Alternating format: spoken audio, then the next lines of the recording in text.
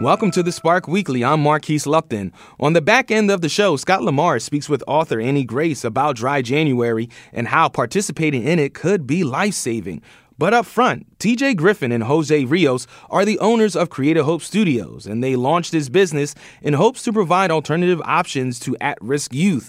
Most recently, they installed a full recording studio in the 5 middle schools in Lancaster City, and I had the honor to speak to both of these gentlemen about this. I would like to welcome TJ Griffin and Jose Flex Rios to the Spark. What's going on, gentlemen? How you doing? What's up, good brother? Thank you very much for that introduction. All right.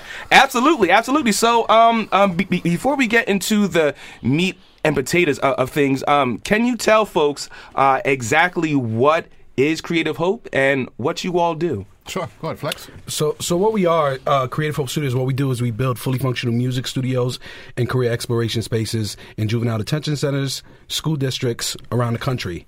So TJ, he's ran programs with the youth for years, and I've done musical programs with the youth for years also. And during COVID, we've decided to put our programs together and create Creative Hope Studios. Now, that's one of the things that I wanted to point out here, because we typically heard about businesses shutting down during COVID and the pandemic and 2020. But you all decided to kind of buck the system a little bit and start a business. So can you take us to that moment where it was like, you know what? Let's do this. Yeah, sure can. And first of all, thank you for having us on WITF, Marquise, all the work you've done in our community, with organizations, with youth, from media to news in our city, and to have this platform come and embrace you to bring our people and our culture more aware that WITF even exists. Hat goes off to you, good brother. So thank you. So how we started this thing is, me and Jose both ran programs in juvenile justice. I had the Vision program, he had the Dream Loud program. Under the umbrella of hip-hop culture, we taught kids the arts, engineering, recording, taught kids how to change the drug trade into entrepreneurship, things like that. When COVID happened, juvenile justice programs shut their doors to outsiders coming into the facilities and running programs with their kids. So they closed the doors to the churches, to organizations, to volunteers, and to paid programmers and trainers. So both our work just stopped during COVID, like a lot of people. Yeah. And all of a sudden, we didn't know. It was just no unemployment for us. What are we going to do?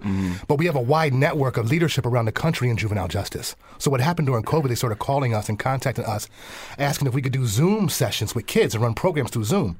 Flex and I never did that before, but we engaged kids well, so we started doing it. Yeah. All of a sudden, Marquise, we're doing Zooms all over the country with incarcerated youth. Wow. So something happened. Why? Why are we more busy now at home than before COVID? We're in person. We found out throughout the country, juvenile justice programs really are dependent upon outsiders to come in to do things with the kids. Nothing against staff members. I was a staff member for 10 years. We do a lot.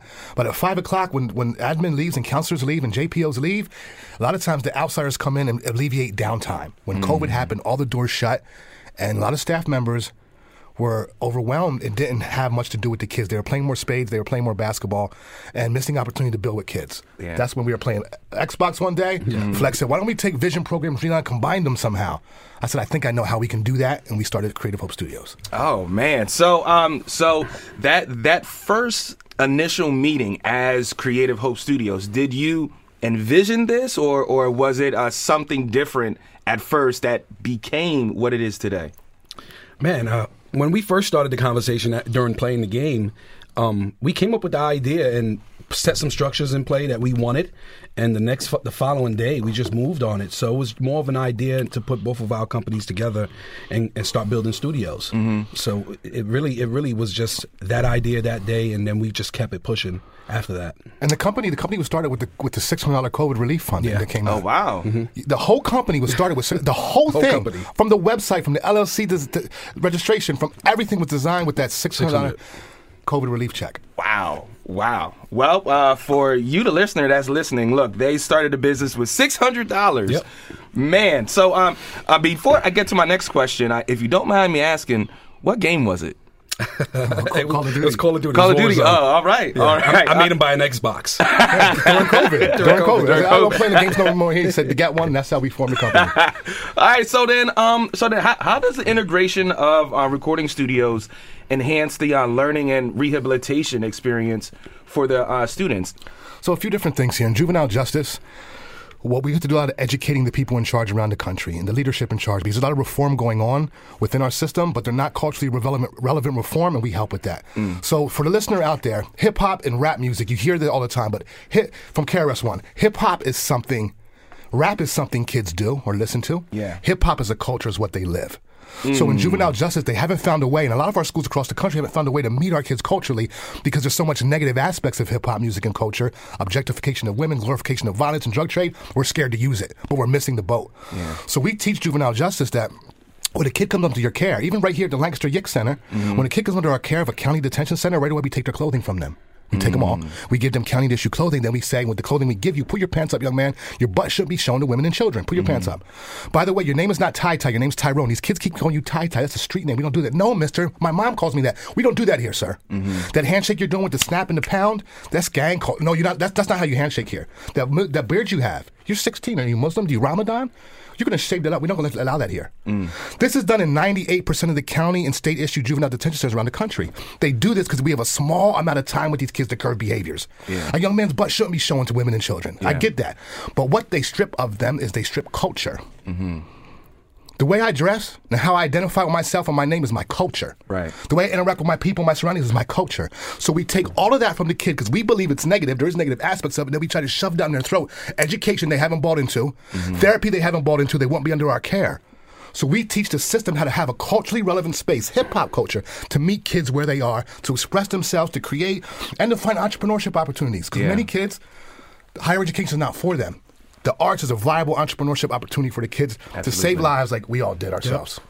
Yes, and you mentioned hip hop and hip hop culture. You both have a extensive background in hip hop culture. We'll start with you, TJ. Can you tell the folks at home your background in hip hop and things that you've done and the folks that you've been affiliated with? Absolutely. Thank you for that. First of all, hip hop. I wanted to be a rapper since a little boy. It was my way out. When kids from our community see people that look like them, that come from our environments, we identify that what they do is possible. That's why so many of us don't want to be lawyers and doctors, because no one in our environments we see like that. So I thought rap was my way out. Long story short, I never put the work in to do it. Through MySpace, I got into the music business, through some companies, and then I got into recording artist management and booking. So I did tour booking for Mr. Cheeks and the Lost Boys, and did management for Terror Squad's Armageddon for 6-7 years. Through that, I met many industry people through the culture, and been blessed to work in the music industry, and then used my experience to implement it into to youth programs to capture kids' attention. Because when you have their attention, you can get a mission across. Right. Yep. And me, I've just been a producer for years. I grew up in Brownsville, Brooklyn, and I'm the only kid in my family who was actually into music. My grandfather was a musician also. He passed away, and I guess I got the music bug from him.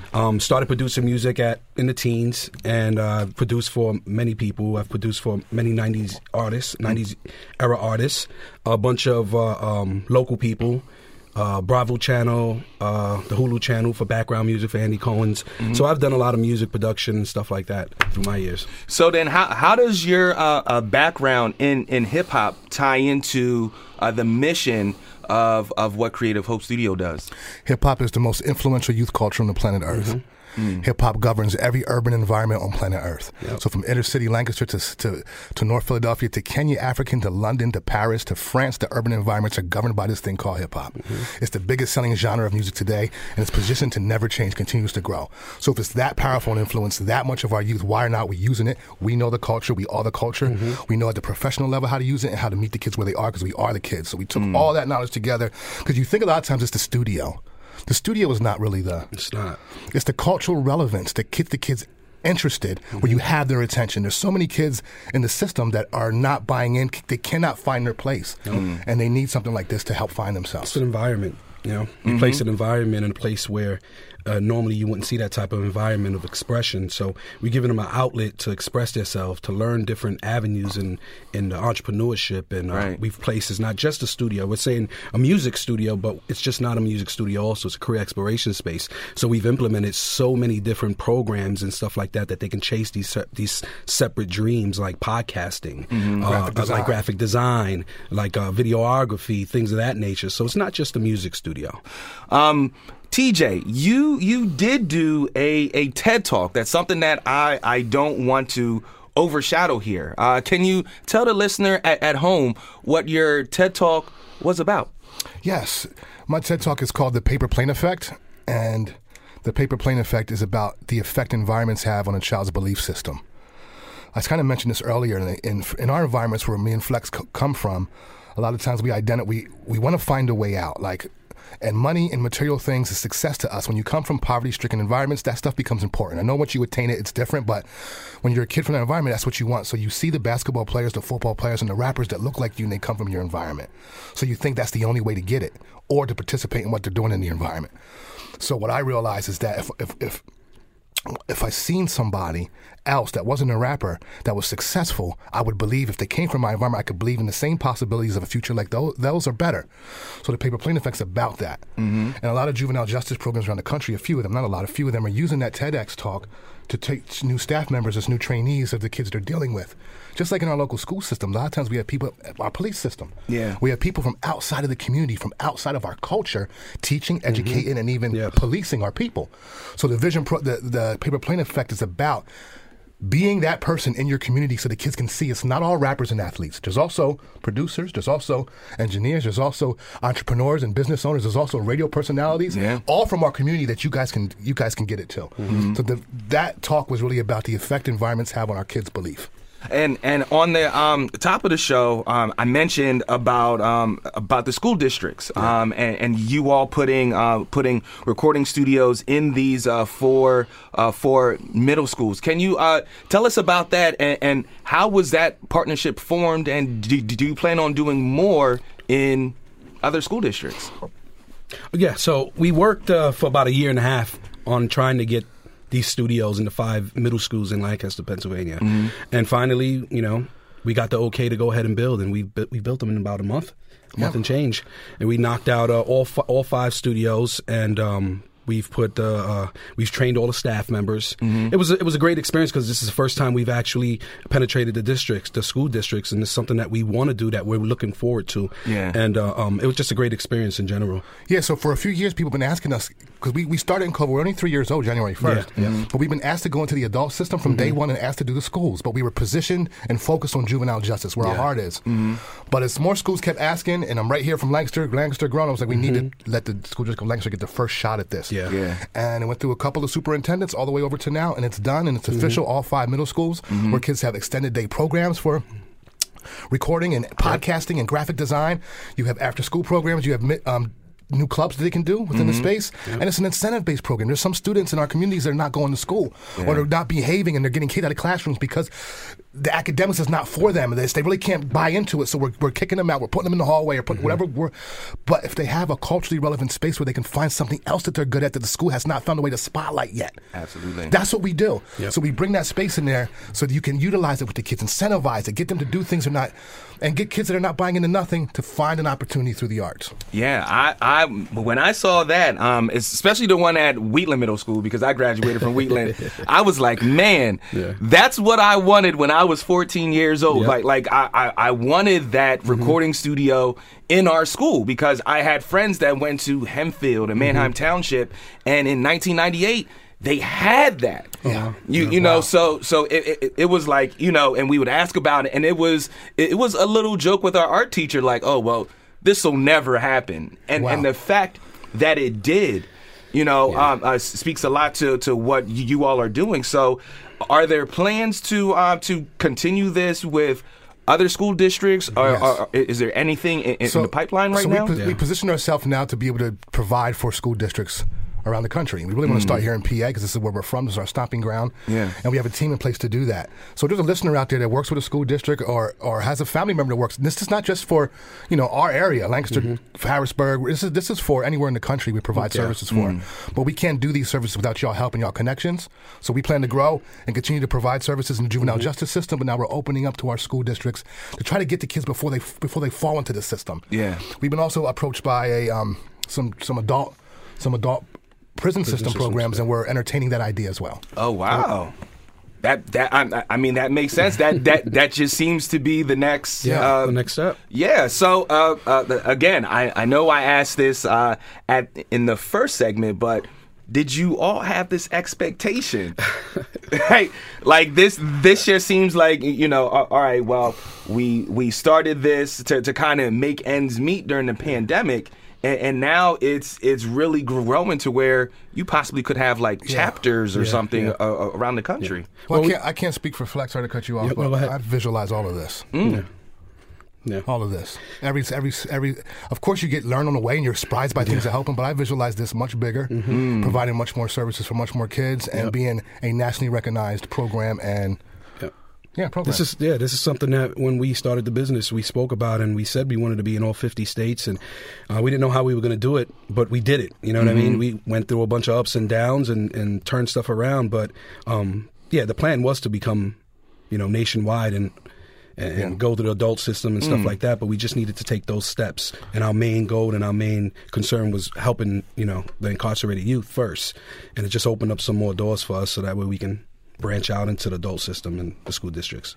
So then at the beginning, how did you all pretty much sell this then? Because I mean, let's be fair here. Hip hop does have this negative stereotype over it. It does. So how do you sell it in a way to be positive? So it's interesting you say that. So we're hip hop guys and we come from the culture and the community, but that does not get you in the door of nowhere. No. So I also speak the language. I understand the juvenile justice system more than some of the most intelligent people around the country because I'm the kid they serve. So we take our lessons and I learn from the culture and also from hip hop music and the system, and it's pretty undeniable. Yeah. So what we could position themselves to have a program that's a well-oiled machine that provides services that if you don't take advantage of it, you're missing the boat, because one day soon you're going to have some kind of recording studio program for kids because it's a must. Yeah. It's a must. Yeah. And we're the brand, Creative Hope Studios. Only one in the United States of America that's actually doing what we're doing in the way we're doing it. Wow. So we placed ourselves as the top Creative Hope Studios. So anyone underneath us, you're just not going to get the years that TJ's been in the juvenile detention, the juvenile justice system, and the years I've done in the juvenile justice system, along with production. You're not going to get that with another company other than Creative Hope Studios. We are a sole source provider, we're sole source and the only organization in the country that provides it how we provide it. Yeah. We started during COVID, Mr. Marquise, and we are in 14 states with over 45 of these programs running in all them states. So we are positioned, we are hungry, we want to serve kids, we want to help kids, and it's actually changing kids. There's evidence and data showing in facilities changing kids. Kids that are not showing up, the staff can't get them out of the bed for nothing, are getting out of the bed because Friday night they get studio time. Yep. That's incentive driven. Curving behaviors. Kids that are always fighting have rival we was in Atlanta, Georgia. We got the biggest facility in Georgia, the detention center, in ATL. 2 kids that tried to kill each other. Yep. 2 staff members don't communicate well sometimes, so they brought these 2 kids to see the studio, and they were both beefing. So they ready to kill each other. Flex tells them to sit down and relax a second before the staff removes them. Within an hour, he had them working together, and they had squashed the beef 3 hours later by themselves in that space where staff members said, we've been mediating with them for 6 months and can't get them to do it. How'd you guys do it? We said, we didn't do it. Yep. The culture did. The culture. You guys opened the door to their culture. They were inside a space where their culture, they felt themselves, and they squashed their beef. That's powerful. Yep, kids hardly going to school, and now honor roll kids going to school every day, just specifically to Colorado. So then, gentlemen, we have about 60 seconds here. So then, what's next? What's next is the school districts. We would really like to get into the Harrisburg. There's so many alternative schools in the school district alone. We're positioned to really bring some cool things to the school district. We want to get into Harrisburg. That's number one. But also Lebanon, Reading. We're in talks with Philadelphia. There's a lot of red tape in that. Yeah. But they want to roll out a lot of them. But Berg, where you at? Somebody listen to this in Harrisburg School District. Reach out to us, creativehopstudios.com. We're easy to find. We'll meet you in person. And we can do some cool things for your students. Oh, man. Gentlemen, again, I would like to thank you for joining us on The Spark. One more question here. What has the feedback been so far? I'm assuming it's been positive. You had some good testimonials that you already talked about, but So we have a bunch of recommendation letters to start with. So it's been doing well. We get a lot of feedback from the people who are actually utilizing the studio, which is the majority of them. A lot of the times, there is going to be a fail here and there, but that's not due to us. That's due to the people that they put in place as the staff members to run that program. But we do help back and support them with that and try to help them with training and things of that nature to get the project running. But our feedback is great. We're getting a lot of feedback from everybody, especially the community. The community supports us, So you were a big part of that early on. You were too, definitely. The Extra Give a few years ago, Marquise and his organizations came through and supported us deep at the pop-up shop in Lancaster. Yes. You've been a big help in the community. We thank you, brother. Oh, absolutely. Yes, that's because I believe in it. Coming up after the break, Scott Lamar chats with author Annie Grace about Dry January and discusses exactly what it is. You're listening to The Spark Weekly. I'm Marquise Lupton.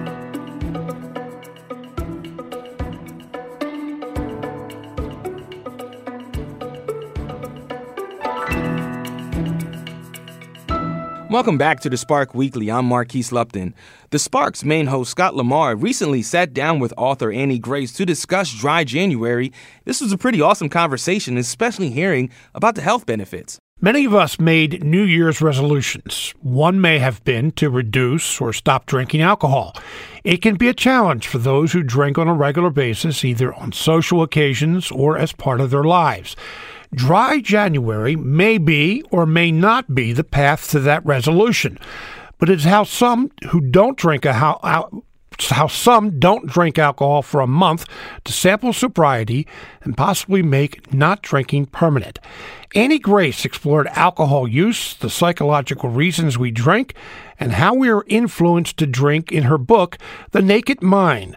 The book became a movement. Annie Grace is with us today. Annie Grace, welcome to the program.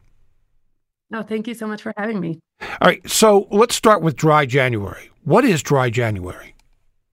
So Dry January actually started in the UK as a charity movement to create awareness around alcohol dependence and problems.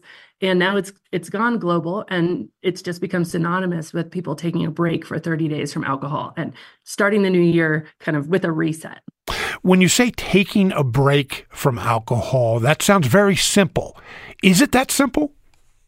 It really depends kind of where your psychology is at. And it's funny that I say psychology and not physiology, not your body, because actually, if you look at the body, it's just the first day or two, even the first week, that your body's going to be rebalanced, rebooted. But the whole 30 days, it becomes much more of a mental challenge. And I believe that that's true because we have so much influence in programming that alcohol is the thing to do. It's necessary for everything we can imagine, from going out to dinner to relaxing in front of the game to, enjoying celebrations, all of these sorts of things. So we have this huge psychological nudge in our minds saying, hey, drink, drink, drink. And that's what makes it complicated. It's not really the physiological aspects. Most people who drink are not alcoholics. They're not chemically dependent. In fact, according to the CDC, only 10% of excessive drinkers are chemically dependent. So a tiny fraction of the population. But for a lot of us, it's just because we believe we want to drink.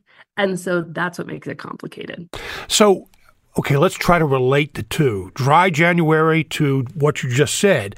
We believe we want to drink. So how does Dry January influence you to not want to drink? Well, it's interesting because I think Dry January, if done, I'm going to say the quote wrong way with air quotes, can actually make the problem worse. So I've seen it so many times where people go into it and they are white knuckling it. They're using willpower. They're going through the entire month just saying sheer force of will, I'm not going to drink. And they're reinforcing misery because it's basically you're putting yourself on an alcohol diet. You're saying, I love French fries and ice cream, but I'm not letting myself have them. And then come February 1st, you are 2 sheets to the wind. You've overdone it. And you have this little tick box in your mind where you said, okay, I proved to myself I don't have a problem. I did a whole 30 days. So obviously I don't have a problem. Let's just go back to drinking for the rest of the year.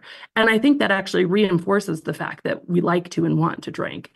I suggest approaching Dry January with an experiment mentality, which means, put down the blame, put down the shame, just say, hey, what might it be like? Even if I don't make it the 30 days, what is going on with me? Why do I think I want to drink? What do I think it's providing me in terms of benefits?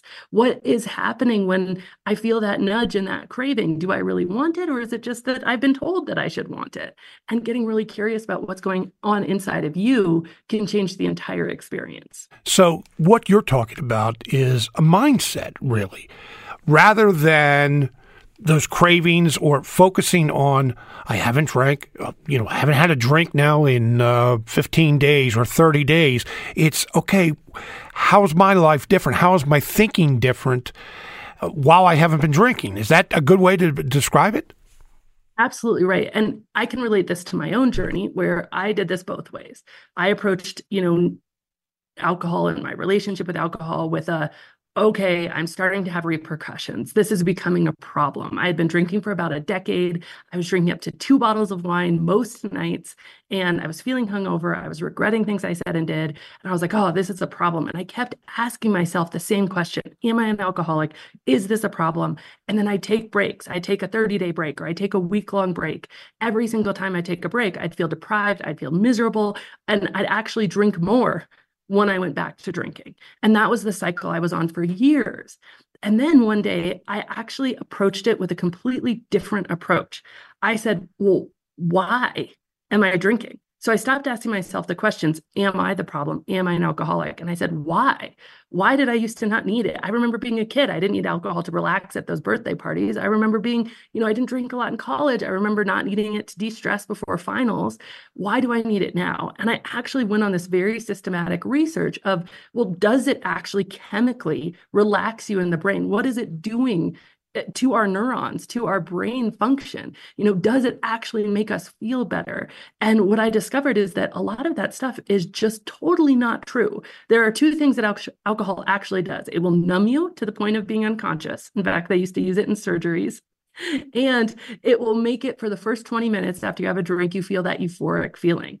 But you trade that for 2 to 3 hours for that same drink of kind of a downer feeling when the alcohol starts to leave your body. And as I started to do this research, my mind was blown. I couldn't shut up about it, to be honest, because I was like, wow, all of these reasons that my mindset had told me I should be drinking actually aren't chemically true in my body. It's not relaxing me. It's making my stress and anxiety worse. It's not making things more fun. Chemically in the body, alcohol actually robs you of your ability to feel joy from things that don't involve alcohol. So I'm feeling less happy over time.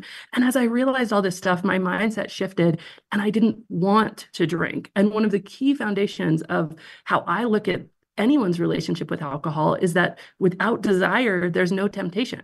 So if you shift your desire, which is buried in your mindset, in often your subconscious mindset, you're no longer tempted to drink. A couple things there. You said that you couldn't shut up about it. I imagine that you weren't speaking about it a lot in a bar. Well, there was a time when we were in Las Vegas. I had newly stopped drinking. We were there on a couples trip with 3 other couples, and they were all having drinks at the pool, and I couldn't shut up about it. It is amazing that these people are still friends with me today. I was going to say, yeah. Yeah, they probably didn't want to hear. Well, how did they respond to that?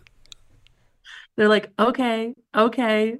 And they actually, I think it stressed them out, and they got probably more drunk than they would have otherwise. And that was a big aha moment for me, is that fear. And it doesn't work, when we scare ourselves and we're like, it causes cancer and it's so bad for you, and it causes 60-degree diseases, and the World Health Organization says there's no amount of safe alcohol. All of those things just cause stress. But as drinkers, we've trained ourselves to, what do we do when we're stressed? We drink. So anything that causes stress actually creates more drinking. And so it's very counterintuitive. But if you say, I'm going to take away the stress, and so I did with my close friends. I did shut up about it. Luckily, I get to be on radio shows like this where I can talk all I want about it. But the reality was that was not the right approach to shove down my friends. So you were drinking 2 bottles of wine a night? Yes. Did you consider yourself a problem drinker? It was interesting because that term, again, kept me further from not drinking. And so when I look back at it now, and I remember when I stopped drinking, I had friends be like, "Oh, Annie, I'm so sorry. It must have gotten so bad. I'm so sorry you had to stop drinking." And I was thinking, wait a second, I'm the one not drinking anymore. I'm the one who feels really good right now. You don't have to feel sorry for me. And so it was so interesting because that idea, I don't identify like with the word alcoholic, or even I never call myself sober. I actually say I drink as much as I want whenever I want. I just haven't wanted to drink in more than 9 years now, but it's because I hold it so lightly and so loosely that way. It really is. If I was to tell myself I'm never going to drink again, when would I know I was successful? Not until I'm dead. I would literally never know I was successful. And that psychological burden of never again, you can't have this. Just look at a toddler. They don't even want something until you tell them they can't have it. We're not any different than toddlers. As soon as we're told we can't have something, it makes it that we want that thing. And so I like to just work with how my brain works, which is saying, hey, this isn't a problem. I just want to look really objectively at this substance. Is it adding to my life or is it taking away from my life? And I did that over the course of a year of research. And during that year, I kept drinking. I said, I'm going to keep drinking, but just find out what's true about alcohol. And the truth is, we know collectively more about something like Advil or ibuprofen than we do about alcohol, yet we're consuming arguably much more alcohol as a society than ibuprofen. So when you're around people who are drinking, you never have any cravings, or you never think to yourself, well, I'd like to have a drink. So I'll tell you why. I was around people about 3.5 months after I had stopped drinking. And again, I didn't have any rules for myself. So I wasn't in a situation where I was sober. I could never drink again. And it was St. Patrick's Day, and we were all sitting around the table, and they were drinking these green beers, and everybody was having so much fun. And it was a very like dinner party. Everybody was responsible. The kids were there. Everybody was going to drive their kids home. And I'm looking around this table and I'm thinking, these people are having a lot of fun. I certainly overreacted here. And I think that it's probably not that big of a deal. I probably overreacted. And so I said, you know what I'm going to do is I'm going to find out, does alcohol itself do anything for me? Or is this fun because we're all together, we're all enjoying each other's company, the kids are playing, and it's fun. And so what I did is a few days after that, I bought 2 bottles of wine. I locked myself in my bedroom. I got out my iPhone and put it on a little tripod, and I filmed myself for the next 3 hours getting drunk and told the camera exactly how it felt the whole time. And that experience for me, there was nothing fun. There was nothing fun. The edges of the room kind of went fuzzy. I remember thinking, this is going to be great. I'm going to get drunk. Then I'm going to go hang out. I didn't want to hang out. I felt a little nauseous. I kind of wanted to fall asleep. I started in the videos, which I could not watch for years. I started to yell at my kids. I was yelling at the dogs. The jokes that I was saying I thought were funny were not funny. I mean, the light went out of my eyes, my intelligence. It was so painful to watch these videos. And I now share them. I have a free alcohol experiment. I share them on day 28. And for so many people, they don't even have to go do the experiment themselves because they're like, wow. Because if you separate all the things that we're doing with alcohol that are really fun, going to that sporting event, going to that dinner party, hanging out with friends, the barbecue outside, whatever, the vacation, those things are just inherently fun. And then the alcohol itself, it wasn't adding anything to it. So once I did that, no, I've never had a craving after that. I'm curious. I think we all have been in situations where we're not drinking. We're sober, totally sober, but we're around people who are drunk, people who are intoxicated. Seems like you've had experiences where you can witness that much more. What do you witness when you're sober and others have had too much to drink? It's such a brilliant question because it was so interesting for this to kind of reveal itself to me because I was dead set on doing everything that I used to do in my life. I was like, if we're going out, I'm going out. So I remember one trip, I was in the UK, it was a business trip. We all went out to dinner. We all had so much fun at dinner. Everybody was drinking. I wasn't drinking. Then everybody said, let's go to an after party. Let's go to a bar. We walked into this bar. Everybody was still drinking, but the music was too loud. There was no ability for conversation. People were getting just sloppy. All the conversations that were happening stopped being intelligent, even though people thought they were more intelligent. And I'm looking around, I'm like, oh, am I really like, what's wrong with me? And I called my husband later that night and I was like, I was miserable. I thought I would still be having fun. And he goes, but what do you like to do? You like conversation. You like intelligent conversation. And what don't you like? You don't like just loud music and people being stupid. I mean, he's like, you just don't like that as a person, but alcohol allowed you to tolerate it. And I was like, that's so true. So my social life has changed and has evolved because I've been able to be really honest with myself about things I like. I also know people who still love going out to dance clubs sober or love doing karaoke sober. But so much of that numbing agent of alcohol was allowing me to do things that I didn't really like to do. And it's so interesting because when I would go out, I'd be ready to like tell the inappropriate jokes, have fun, let loose immediately when I walked in the door. Everybody else was timid because they're waiting for their drinks to kick in. So I'd have to wait. And then there would be a little window where they'd have one or two drinks, but they'd still be themselves and we could joke around and it was super fun. And then they'd have 3 or 4 or 5 drinks. And then, they just kind of like, they're existing on a different plane than I was. And I was like, it's no longer fun anymore. So I mastered, I think it's called the Irish goodbye, which is just, no one even notices. You just leave. They think you stayed all night because they don't know any better. And then the next morning, everybody's like, wasn't that fun? I was like, it was great. I know you don't remember after 10 p.m. I'm just curious, something you said right before our break about calling your husband, talking to your husband. Does your husband drink? So it was so fascinating. After I wrote This Naked Mind, I was like, you have to read this book before it publishes. I was like, I talk about our sex life. I talk about intimate details here. You got to read it. So he read it in a day and he was like, okay, just so you know, don't expect anything. Don't expect me to stop drinking. And I would always, I'd go to the liquor store. I'd buy him a 6-pack on the way home. I'd order him a drink. I didn't want to put any pressure because for me, it was really important that this is his own journey, not, and about probably 2 years after he had read the book, he looked at me, he's like, I don't think I've had a drink in about 6 months now. I was like, really? And it's been 7 years for him now. He realized he had to drink, but it was very accidental. It was just sort of like, I wasn't doing it and it became less important for him. And I hate to even bring this up, but I've heard of a country song that you're not as much fun since I quit drinking. I mean, I'm sure there are people who have that kind of attitude that I just can't have fun without alcohol. I had a really close friend. We have been friends since before we can remember because we met in preschool. And when I stopped drinking, she called me one day and I was busy with 2 little kids. I'd also written this book. And so a lot was going on in my life. And she goes, we haven't hung out in a while. I was like, oh my gosh, you're right. We haven't. And she goes, I have a confession to make. And I was like, what? And she goes, I don't know how it's going to be without you drinking. We've been drinking together since, we turned 21 and I don't know how it's going to be. And I was like, well, why don't you come over and let's find out? And so she came over and it wasn't all drinking games and, puking in the backyard, but it was really heartfelt conversation on the couch and a lot of laughter anyway.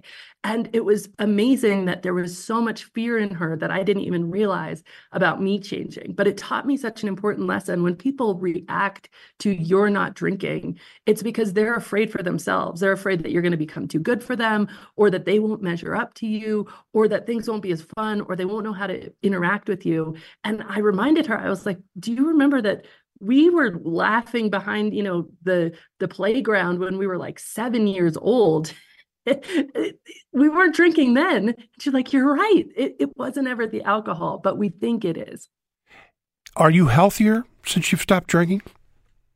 I think not only am I healthier, I literally think I look younger 9 years later. My teeth are whiter, my eyes are brighter, my skin is better, my hair is thicker. It is probably one of the most impressive vanity things you can do for yourself is to stop. I've lost about 13 pounds. It's incredible, sort of across the board. And that happened really quickly. What about thinking wise, psychologically?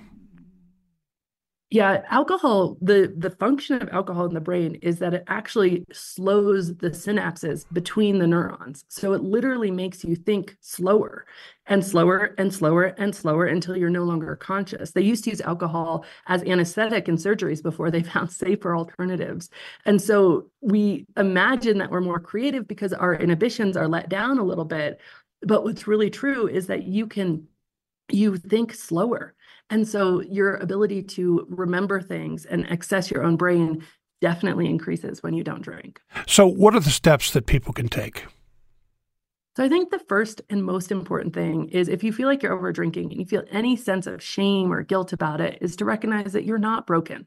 There's nothing wrong with you. We've been given as a society this alcohol on a silver platter as the answer for everything, right? It's the answer to stress. It's the answer to having more fun, to loosening up in the bedroom, everything. And so when you start to look at that critically and say, is that really true for me? Are those things really happening for me? So number one is to let yourself off the hook. Realize that you've been doing the best you can with the tools you have. And we've just been given this tool that you can start to question in your own life, is it the right tool or not? And so that's self-compassion. And then number two is curiosity without judgment. So looking at your drinking and saying, okay, well, why did I want to drink that much? Why did I overdo it? What else was going on with me? But when we judge ourselves, we shut down that curiosity. And so we don't actually allow that we can question this, because we have this false idea in our minds that if we want to change our drinking, something must be wrong with us. We must be an alcoholic. It must be a problem. But I would love for us all to just collectively say, hey, let's just get curious. I love the word sober curious or mindful drinking. Let's just get curious about our behavior and see what works for us personally. As I was looking into this, I saw a number of, let's say, The Naked Mind and also Dry January. There were recommendations for those who are chemically dependent on alcohol that this may not be for them, because there's a lot out, they could have some withdrawal symptoms. What do you say about that? We got about a minute left. So big disclaimer, if you feel like you can't go a day without drinking, you want to check with your doctor to make sure you're tapering and you're doing all the right things, because you can have serious symptoms. Now, again, that is a very small percentage of the population, less than 10% of excessive drinkers, according to the CDC. But if you feel like that's you, absolutely check with your doctor. But for others, curiosity. I mean, that's one of my favorite words, one of the things we try to do in this program. But that curiosity would seem to be, just don't focus on the drinking as much as what comes afterwards and the mindset that you have. Absolutely, Scott. I want to thank you very much for being with us today. And if you could leave a message with our audience, what would it be? Be kind to yourselves, be curious, and don't beat yourselves up. The Naked Mind is the book. There's more than just a book. Annie Grace is the author. Thank you for being with us today. Thank you, Scott. Thanks for tuning into The Spark Weekly. Please like and follow our page on Facebook as well as our YouTube page. I want to thank our guests again for coming in, and thank you, the listener, for tuning in. This is The Spark Weekly. I am Marquise Lupton, and have yourself a nice weekend.